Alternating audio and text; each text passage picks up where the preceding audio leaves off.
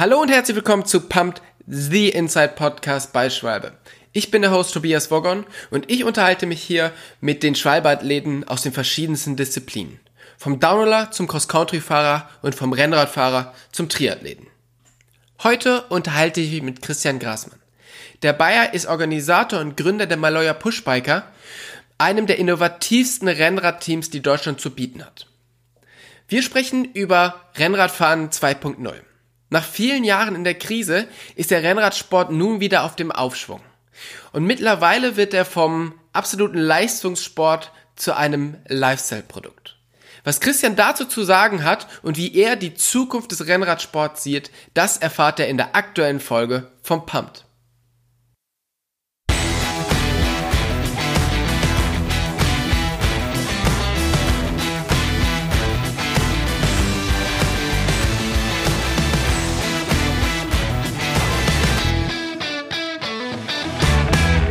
Christian, mit uns beiden ist es ganz interessant, weil irgendwie hören wir schon seit Jahren immer wieder voneinander, oder ich zumindest von dir. Und eigentlich ist es ein Wunder, dass wir uns nicht schon ganz, ganz lange kennen.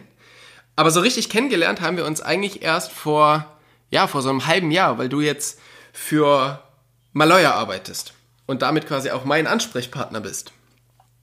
Mehr oder weniger, ja. Wir haben in dem Zuge mal einfach gedacht, wir müssen alle Athleten mal zusammenbringen und haben einen ersten Versuch gestartet, sowas wie ein Athletennetzwerk zu generieren und zu gründen. Und nachdem du ja einer unserer, genau wie ich auch, klar, Langzeitathleten bist und immer noch aktiv und warst du natürlich auf der Einladungsliste auch ganz oben gestanden, neben Guido Tschuk oder Corbinian Engstler, der jetzt ein Newcomer ist, aber ich glaube, das war jetzt mal ein schöner Ansatz, alle zusammenzubringen. Genau, und eben, wir haben ja ganz viele Berührungspunkte und natürlich eben auch Schwalbe. Und als ihr die Pushbiker vor circa 9 Jahren gegründet habt, aber damals, glaube ich, mit einem anderen Namen, oder? Genau. Da seid ihr mit einem komplett anderen und einem komplett neuen Konzept an den Start gegangen. Erzähl doch mal so ein bisschen, was so die Idee hinter dem Team war, als ihr das gegründet habt.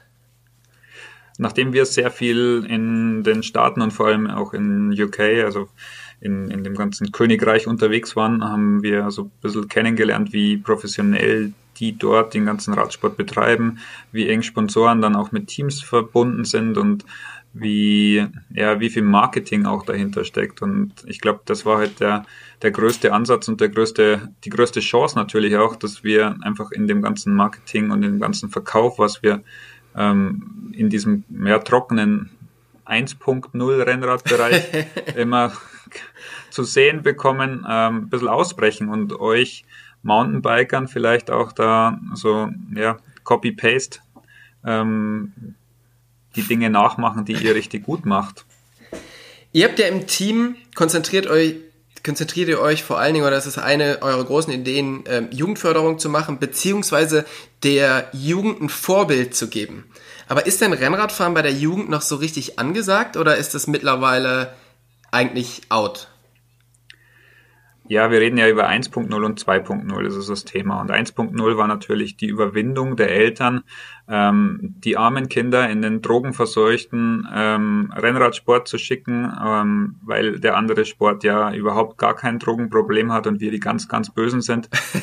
Und ohne unser Frühstückspillchen wir natürlich nicht aufs Rad steigen und abends zum Einschlafen brauchen wir natürlich auch was zum Runterkommen. Also genau so übertrieben war's. Also die Eltern hatten Angst um die Kinder und wir mussten halt erst wirklich mal von Null wieder anfangen und die Lobbyarbeit machen, die eigentlich die Verbände zu tun gehabt hätten, haben wir dann übernommen, haben einen coolen Verein gegründet mit coolen Leuten, der dann immer mehr Zulauf bekommen hat und wir haben halt jetzt ungefähr 300 Mitglieder, so immer plus minus und eine wahnsinnig gute Jugendarbeit und ich glaube einen der mit erfolgreichsten Vereine in Deutschland der letzten 10 Jahre. Mhm. Ich meine, wir reden jetzt über Rennradfahren 1.0 und 2.0 und was das heißt, da kommen wir später noch zu. Aber vor allen Dingen hat sich, der Rennradsport war in den letzten Jahren eigentlich so in einem absoluten Tief. Es haben sich relativ wenig Leute dafür interessiert und diese ganze Doping-Thematik war einfach ein Riesenthema. Jetzt hat sich's verändert und es scheint eben so wie dieses Rennradfahren 2.0 anzukommen. Also es ist viel mehr Lifestyle wie vielleicht Leistungssport. Wie nehmt ihr das wahr? Für uns ist das natürlich jetzt etwas, was wir schon, ja, wir haben das ja in Deutschland mit eingeführt. Wir sind ja da irgendwo so ein bisschen ich sage jetzt mal, der Leuchtturm gewesen, der das Ganze stylmäßig einfach integriert hat. Wir sind natürlich jetzt nicht auf der großen Straßenbühne unterwegs gewesen, sondern auf der Bahn, Kriterien vor allem auch im Sommer. Und wir kannten das eben aus England vor allem. Gab es coole Teams wie Rafa JLT, die wahnsinnig viel eben auf diese Außenwirkung gesetzt haben. Und ich kann es nur wiederholen, es geht halt momentan auch in diesen Lifestyle-Bereich, auch deshalb, weil es halt einfach den Mountainbike-Bereich gibt. Die Entwicklung der Scheibenbremse im Rennrad, die Gravelräder, das sind einfach alles Themen, die auch über das Mountainbike sich entwickelt haben und eben über diese lifestyleige Geschichte des Fahrradfahrens. Und wie hat sich jetzt das Rennenfahren verändert? Also früher war es ja einfach, du bist in einem Team gefahren und das Team wurde vermarktet. Mittlerweile gibt es die sozialen Medien, wo Rennfahrer auch selber die Chance haben, sich eigentlich einen Namen zu machen oder sich dort selber zu vermarkten. Merkt ihr das, dass das viele wahrnehmen? Ist da vielleicht auch dann die Struktur im Team anders, dass vielleicht gar nicht mal der Beste der wichtigste des Teams ist, also der schnellste Radfahrer, sondern vielleicht auch der mit der größten sozialen Reichweite? Es gibt zwei Wege. Also einmal diesen rein sportlichen, wenn man wirklich auf diese Höchstleistungsmomente geht, die halt einfach im Weltcup, jetzt zum Beispiel bei unseren Mountainbikern oder jetzt im Kontinentalteam stattfinden, die haben natürlich Ziele, die wollen Europameister werden, die wollen Weltmeister werden. Die haben auch relativ wenig Zeit, muss man auch ganz klar sagen, sich um zusätzliche eigene Vermarktung auf sozialen Medien zu kümmern. Wir versuchen denen natürlich so viele Bilder wie möglich zukommen zu lassen und geben denen natürlich Tipps, soweit wir unser Wissen austeilen können. Aber im Grunde genommen ist jetzt der reine Leistungssport schon wirklich fokussiert auf den Sport. Und die andere Seite ist dann eben dieses 2.0 Radfahren, diese wirklich super sportlich, schnittig angezogenen Amateure oder auch Jedermänner, die natürlich ihren Sport nach außen kommunizieren und zum Teil deutlich höhere Reichweiten generieren als jetzt jemand, der in einem Pro-Tour-Team fährt. Ja. Und ihr seid ja eigentlich von Anfang an angetreten, wart immer super stylisch unterwegs, hattet schon coole Klamotten an und hattet einfach so einen anderen Ansatz und auch eine andere Message zu erzählen. Weil euch ging es ja vielleicht gar nicht darum, wirklich die ganz krass sportlichen Erfolge zu fahren. Ich meine, die habt ihr natürlich sehr gerne mitgenommen, aber ihr wolltet ja vor allen Dingen eine Message transportieren. Wie schwer ist es denn, das so eine Message zu kommunizieren, wenn du wirklich Spitzenathleten hast, die so ihr ganzes Leben aufs Training ausgerichtet haben? Wichtig für uns war einfach, dass wir gesagt haben, bei uns gewinnt nicht der einzelne Fahrer, sondern wir können nur zusammen gewinnen. Und das war auch die Grundidee, dass wir gesagt haben, wir müssen es einfach mit einem maximalen Einsatz von Leidenschaft tun, um eine Community erstmal zu gründen. Und wir haben das halt einfach, glaube ich, mit einem Schritt-für-Schritt-System gemacht, anstatt einen Investor zu haben, der dann gleich richtig viel Geld reinschüttet, um alle möglichen Aktivitäten zur Aktivierung dieses Teams zu finden und in der Presse zu erscheinen, sondern wir sind irgendwie gesund gewachsen, haben das ordentlich aufgebaut und mittlerweile haben wir halt einfach dadurch, dass wir alle irgendwo nette Jungs sind und geblieben sind und ehrlich sind, ja, da lobe ich uns einmal selber. Das mache ich, glaube ich, selten. Aber das ist so das Feedback, das wir bekommen, weil eigentlich kann uns jeder fragen und ich glaube, wir grüßen auch jeden. Das ist auch so ein Thema, 2.0 grüßt nicht mehr. Hat sich halt einfach irgendwie so eingeschlichen, dass wir ja dieses Rennradfahren einfach salonfähig und lässig gemacht haben. Es hat sich ja jetzt auch bei der Technik unglaublich viel verändert. Also du hast schon angesprochen, das Gravelbike, aber auch Reifen sind viel breiter geworden, haben viel mehr Komfort. Mittlerweile wird sehr viel Tubeless gefahren. Wie ist denn so was ist denn euer Setup, mit dem ihr auf Reise geht? Oh, da muss ich ausholen. Da habe ich noch einen für dich. Wir sind ja ungefähr gleich alt und früher war es ja so, da hat man ja gesagt, oh, Alurahmen, nein, das funktioniert nicht, die brechen. Dann kamen die Carbonrahmen, dann haben die Aluradfahrer gesagt, boah, Carbon, nein, das funktioniert nie. Damals, glaube ich, als wir mal am Anfang Rennrad gefahren sind, du bist ja auch ab und zu mal auf so einer alten Alukiste gesessen, sind wir 19 Millimeter Reifen gefahren und haben Die so klassischen zwischen 10 und Pizzaschneider. 12, genau, 10 und 12 Bar reingepumpt und je mehr Bar, desto schneller dachten wir, sind wir. Das hat sich dann irgendwie mal geändert und dann hat jeder gesagt, nein, das kann nicht funktionieren. Mittlerweile sind wir bei 28 Millimeter Tubeless angekommen und der Weg dorthin, der war zum Teil wirklich frustrierend. Aber da gibt's auch schöne Geschichten dazu. Aber mittlerweile sind wir wirklich einfach mit 28 Millimeter Tubeless unterwegs und ich denke, ich würde eine Wette eingehen und die gewinnen, wenn ich sage, dass einer noch irgendwann mal 23 Millimeter mit Schlauch fahren möchte. Und was sind jetzt die großen Vorteile von dem jetzigen also von dem jetzigen breiteren? Weil klar, von der logischen Seite würde man jetzt sagen, breiterer Reifen, mehr Auflagefläche ist vielleicht langsamer. Aber was sind die großen Vorteile von dem jetzigen System?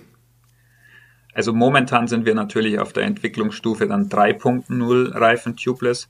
Wir haben vor 4-5 Jahren die ersten Prototypen von Schwalbe bekommen und das war dann natürlich auch im Winter. Wir haben eine kalte Halle, kalte Werkstatt und die Verzweiflung war eben extrem groß, weil wir die Dinger nicht dicht bekommen haben. Die Reifen waren sehr, sehr steif und gestarrt, sagt man in Bayern. Und wir haben wirklich, wir haben das Auto laufen lassen, wir haben die Laufräder und die Reifen in ein laufendes Auto gesteckt, haben einen Heizstrahler in das Auto gestellt und wirklich versucht, dass wir diese Reifen auf Temperatur brachten und dann eben mit Hochdruck in die Felge geschossen haben. Mittlerweile geht das mit der normalen Handpumpe. Die Entwicklung ist ja da wirklich schon so weit und die Pannensicherheit ist so enorm und der Laufkomfort ist überragend. Also einmal tubeless, nie mehr wieder was anderes. Mit Maloja oder Rafa oder wen es da noch so gibt, sind natürlich die bunten Zeiten des Rennradsports vorbei. Also wo quasi jeder normale Radfahrer immer so ein Racing-Trikot von irgendeinem Pro-Tour-Team anhatte. Und es wird alles viel cooler und viel schöner. Ist aus dem Rennrad-Leistungssport mittlerweile eben dieser Lifestyle-Sport geworden, wo der Leistungsgedanke vielleicht gar nicht mehr so präsent ist? Also ist Rennradfahren das neue Golf? Ich würde eigentlich eher sagen, Rennradfahren ist fast das neue Sportwagen. Es gibt Räder, die mittlerweile ähnliche Preise haben wie ein Mittelklasse-Golf. Vor allem viele Gebrauchtwagen werden von teuren Fahrrädern überboten, wenn es um Preise geht, die da aufgerufen werden. Und es ist schon so ein bisschen, dass es ein Statussymbol geworden ist. Man trifft sich in einer Gruppe, geht einige Stunden Fahrrad fahren, dazwischen auch gerne mal 1 oder 2 Kaffees trinken, spricht über Dinge, die einen sonst wahrscheinlich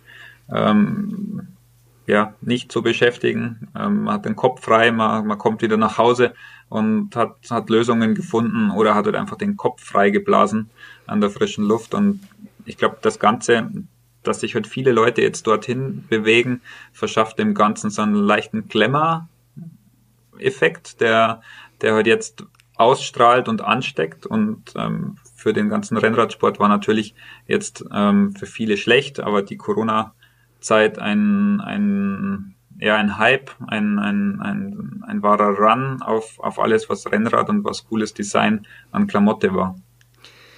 Also vor der Corona-Zeit oder einfach vor 2 Jahren hat man ja gedacht, okay, Rennrad gibt's nicht mehr, jetzt ist alles nur noch E-Bike. Also es gab Läden, die haben wirklich Rennrad komplett rausgeworfen, haben nur noch E-Bike gemacht.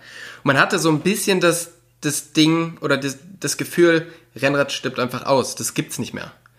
Und jetzt aber eben mit dem Gravelbike und mit der ganzen neuen Technik, aber auch mit diesem neuen Design von Trikots und allem Möglichen, ist es halt wieder richtig stark zurückgekommen. Und wenn du aber jetzt siehst, dass Trikots oder Hosen werden bis hoch zu 300 € verkauft, man muss hier noch dieses kleine Gadget haben, da müssen die Laufräder noch irgendwie 3.000 € kosten.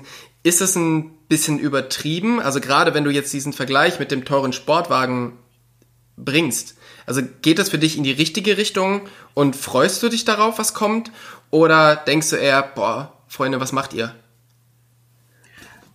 Teils, teils. Also das ist natürlich auf der einen Seite eine Sache, je mehr Verrückte es gibt, die eine Leidenschaft für das Produkt haben, die diese ganze Entwicklung einfach leben und auch bezahlen, wird in diesem ganzen Sog immer eine gewisse Breite mitschwimmen, die dann die überholten Sachen 2 Jahre als zweitklassige Komponenten kauft und fährt und dann kosten die Räder, ich sage jetzt mal 2.500 Euro und nicht mehr 7.000 bis 10.000 Euro. Also so schwappt natürlich diese Entwicklung immer in die Breite und irgendwann muss es eine Spitze finanzieren. Und wenn jemand super interessiert an dieser ganzen Technik ist dann und es sich natürlich auch leisten kann, kommt auch noch dazu, dann würde ich mir auch ständig das Neueste und Beste kaufen, weil es einfach auch einen Wert hat oder eine Entwicklung ist, Technik weiterzubringen und wir stehen nie still. Also ich sag 8-fach haben wir überlegt, ja, 9-fach, wie funktioniert 9-fach, wo bringen die Kette unter? Mittlerweile stehen wir bei 12-fach elektronisch. Ich glaube, wir haben mal das Ende der Fahnenstange noch nicht erreicht, was technisch möglich ist. Wenn du jetzt sagst, die Leute, die viel auf den sozialen Medien unterwegs sind und gar nicht so auf Rennen aus sind, die erreichen oft mehr Leute draußen wie ein Rennfahrer. Und auch dieses ganze Lifestyle-Material, also Klamotten und so, sind ja eher in dem, ich fahre jetzt mal zu der Eisdiele oder ich fahre mit meinen Freunden.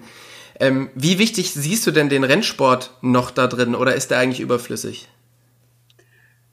Wir sehen das Ganze natürlich immer mit dieser rosaroten deutschen Brille. Und die Welt ist aber nicht deutsch und die dreht sich auch nicht deutsch, sondern es gibt Länder, die haben eine Tradition in dem Sport, die feiern den Sport, die feiern ihre Athleten, die kennen ihre nationalen Rennfahrer wahrscheinlich besser als jeden Spieler im Nationalteam der Fußball-WM ihres Landes. Es ist eine Mischung. Also wenn man die Mitte trifft, dann ist es sicherlich eine Sache, die jetzt von Deutschland aus gesehen keine Tradition hat.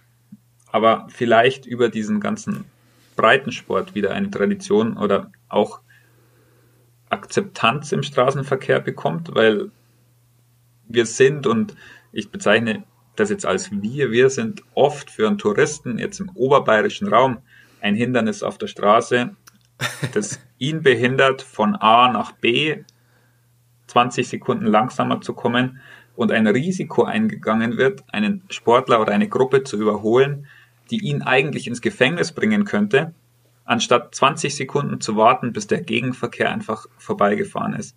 Und das, glaube ich, ist auch eine Sache, was sich schön langsam einschleicht, dass die Leute wirklich drüber nachdenken, dass auch der Rennradfahrer ein Autofahrer ist, Kinder zu Hause hat, eine Frau, eine Familie und dass man da einfach ein bisschen rücksichtsvoller miteinander umgeht. Ich bin ja jetzt gerade von so einer großen Tour durch Deutschland wiedergekommen. Ich bin jetzt 1200 Kilometer von Dresden über, ja, eigentlich da unten bei dir vorbei bis nach Stuttgart gefahren.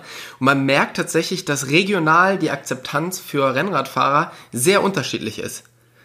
Also es gibt halt Gegenden, wo du wirklich gut akzeptiert bist und wo die Leute vorsichtig fahren. Und es gibt auch Regionen, wo sie dich auch ganz gerne mal vom Rad fahren würden. Das ist ganz interessant. Ja, es liegt wahrscheinlich auch an der Größe der Fahrzeuge.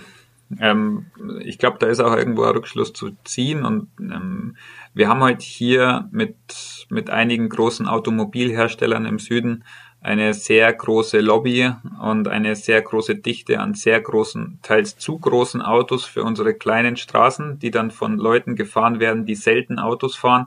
Dann kommt da schon mal so eine kleine Überschätzung oder Unterschätzung zustande, die dann mit einem Tuschieren des Außenspiegels zu tun hat. Das ist ja noch das harmloseste, ja. Das ist dann wahrscheinlich in einer ruhigen Fahrt, hoffentlich. Aber es gibt dort schon teilweise eher aggressive Menschen bei uns und es war wunderschön in dieser Corona-Zeit, weil jeder hatte Rücksicht, Vorsicht, Abstand. Man musste teilweise, und Zeit, ja, vor allem Zeitfaktor ist super entscheidend gewesen. Ich habe mich teilweise umgedreht und habe gedacht, boah, da muss doch jetzt endlich mal ein Auto kommen und war immer verwundert, dass eben keins kam und jeder hat davon gesprochen, wie schön diese Zeit war und dann kamen eben die Autos wieder und das war innerhalb von einem Wochenende zu spüren, dass einfach die die Straßen voll waren, die Leute wieder auf Action und getrimmt von irgendwelchen Terminen oder eben im Stau standen und dann kam dieser Radfahrer auch noch dazu, der dann auf der Landstraße noch blockiert hat und dann schalten halt die meisten einfach auf stur und werden aggressiv. Du hast jetzt ja noch 1000 andere Jobs, also du hast mir gerade erzählt, was du noch alles machst, also du leitest halt ein Straßenteam, ein Bahnteam, ein Mountainbike-Team, ein Frauenteam, du hast einen eigenen Laden, du machst noch für Maloya Marketing. Wie viel kommst du selber noch zum Radfahren? Ja, das ist immer zu wenig, das ist klar, aber ich bin dieses Jahr wirklich so wenig gefahren wie noch nie und ich bin immer noch nicht so ganz fit, meine Schulter funktioniert noch nicht so, wie ich es haben möchte und mich treibt es natürlich aufs Rad, aber ich brauche immer 2-3 Tage nach 2-3 Stunden Fahren, dass ich die Schulter wieder einigermaßen unter Kontrolle bringe und von daher bin ich, glaube ich, dieses Jahr noch immer bei 500 Kilometern und ich müsste wirklich mehr tun, weil mir fehlt es einfach auch und die Zeit zum Nachdenken und die Zeit zum Lösungen finden und suchen ist auf dem Rad einfach die allerschönste. Schwalbe hat jetzt mit dem Paris Souplesse Club ein Programm ins Leben gerufen, wo sich Leute eigentlich überall auf der Welt zu lokalen oder digitalen Gruppen zusammenfinden und gemeinsam irgendwie fahren gehen können. Und als Initiator der ganzen Sache gibt's Paul Ripke, der jetzt nicht unbedingt der Vorzeige-Rennradfahrer ist. Weißt du, wie der aussieht? Ich höre und folge dem Podcast von Paul und von Joko, ja. Von daher, wie findest du solche Sachen, dass jetzt, ja, dass so Leute jetzt Werbung für den Radsport machen? Findest du das eher gut oder trifft das halt auch irgendwo dein Racerherz, dass jetzt Rennradfahren wirklich im Mainstream angekommen ist? Ich glaube, das ist das Allerwichtigste, dass das Radsport und die Spitze sehe ich jetzt mal im Rennsport, dass die in der breiten Masse angekommen ist, weil das ist genau dieser Glamour, den der Sport braucht. Ohne A, B, C-Promis, die plötzlich Fahrrad fahren, sind wir in der breiten Bevölkerung einfach nicht akzeptiert. Radrennen werden dann nur interessant, wenn sich wieder Promis bei Radrennen zeigen. Gehen wir zurück irgendwie in die 90er Jahre. Ich war zwischen meinem Vater auf der obersten Tribüne beim Münchner Sechstagerennen gestanden. Von einem Mooshammer bis, weiß ich nicht, welchen Fußballspielern unten in den Logen, die Promis aufgezählt wurden. Das ist dann halt einfach weggebrochen und dann sind die Zuschauer weggebrochen. Der Glamour hat gefehlt. Es war einfach nicht mehr das, was es war und dann bricht so ein Sport einfach auseinander. Und ich glaube, dass es alles entscheidend ist, die richtigen Leute wieder in den Sport zu bringen, die das Ganze auch wieder als Multiplikator transportieren und dann kommen noch mehr und irgendwann einmal ist es wieder bei dem oder bei einem solideren Stand, denke ich mal, als es in den 90er Jahren war. Mhm. Mit Teams wie euch, mit Leuten wie Paul sind wir halt genau auf dem richtigen Weg, Rennradfahren wieder interessant zu machen, wieder interessant für jeden zu machen und was denkst du, wo geht's mit dem Sport hin? Definitiv gibt's kein Limit und mein Wunsch für das Ganze ist einfach, dass wir versuchen, den Autoverkehr aus den Straßen zu bringen, um dann wieder in die breite Masse zu gehen, einfach den Rennsport jetzt wieder rein nur als Speerspitze zu sehen, die Leute aufs Rad zu bringen und einfach auch mal privat zu sagen, ich fahre heute mit dem Dreigangrad oder mit dem Bahnhofsrad zum Bahnhof oder zum Bäcker, bewege mal nicht das Auto, versuche mal 5 Meter auf dem mittleren Ring in München zu sparen, um die Stauzeiten zu reduzieren. Dann die nächsten Schritte wären einfach mal die Infrastruktur in den Städten oder in den Orten einfach auf Radsport und auf Radfortbewegung zu optimieren, einfach die Straßen deutlich zu verringern für den Autoverkehr. Wahrscheinlich werde ich jetzt getötet, oder? Mit der Aussage. Aber ich glaube, wir retten uns nur über die nächsten Generationen, wenn wir einfach versuchen, diesen ganzen globalen Autoverkehr auf eigenen Antrieb und eigene Kraft zu schicken, weil es tut uns ja auch gut. Wir tun was dabei, wir sind aktiv, wir sind deutlich motivierter, deutlich frischer und die Ausrede schlechtes Wetter ist mittlerweile auch keine Ausrede mehr, weil es gibt so gute Klamotten und Zudem kommt dann auch wieder Infrastrukturthema. Einfach umdenken. Keine Parkgaragen mehr für die Autos bauen, sondern Duschen für die Mitarbeiter. Spinde, Plätze, wo sie die Fahrräder abstellen können. Also ich glaube, es gibt so viele Ansätze für ein modernes Unternehmen, die Leute dazu bewegen, dass sie mit dem Fahrrad fahren. Da ist der eine Tubeless-Reifen mehr oder weniger, glaube ich, ein kleiner Stern am Himmel. Wenn man alles zusammenzählt, ist, glaube ich, die Lösung im ganz Großen und Breiten. Super. Vielen, vielen Dank für deine Zeit. Es ist sehr, sehr cool, dass das geklappt hat. Ich weiß, du hast unglaublich viel zu tun und deshalb haben wir auch heute erst so spät aufgenommen. Von daher, danke, dass es geklappt hat und ich wünsche dir alles Gute mit all deinen Projekten und hoffe, dass du demnächst wieder mehr aufs Rad kommst. Vielen, vielen Dank und ich hoffe, wir hören uns bald. Auf alle Fälle. Oder wir fahren einmal eine Runde zusammen. Das wäre mal Challenge. Challenge alt gegen ganz alt. Also, Dankeschön. Danke dir. Ciao.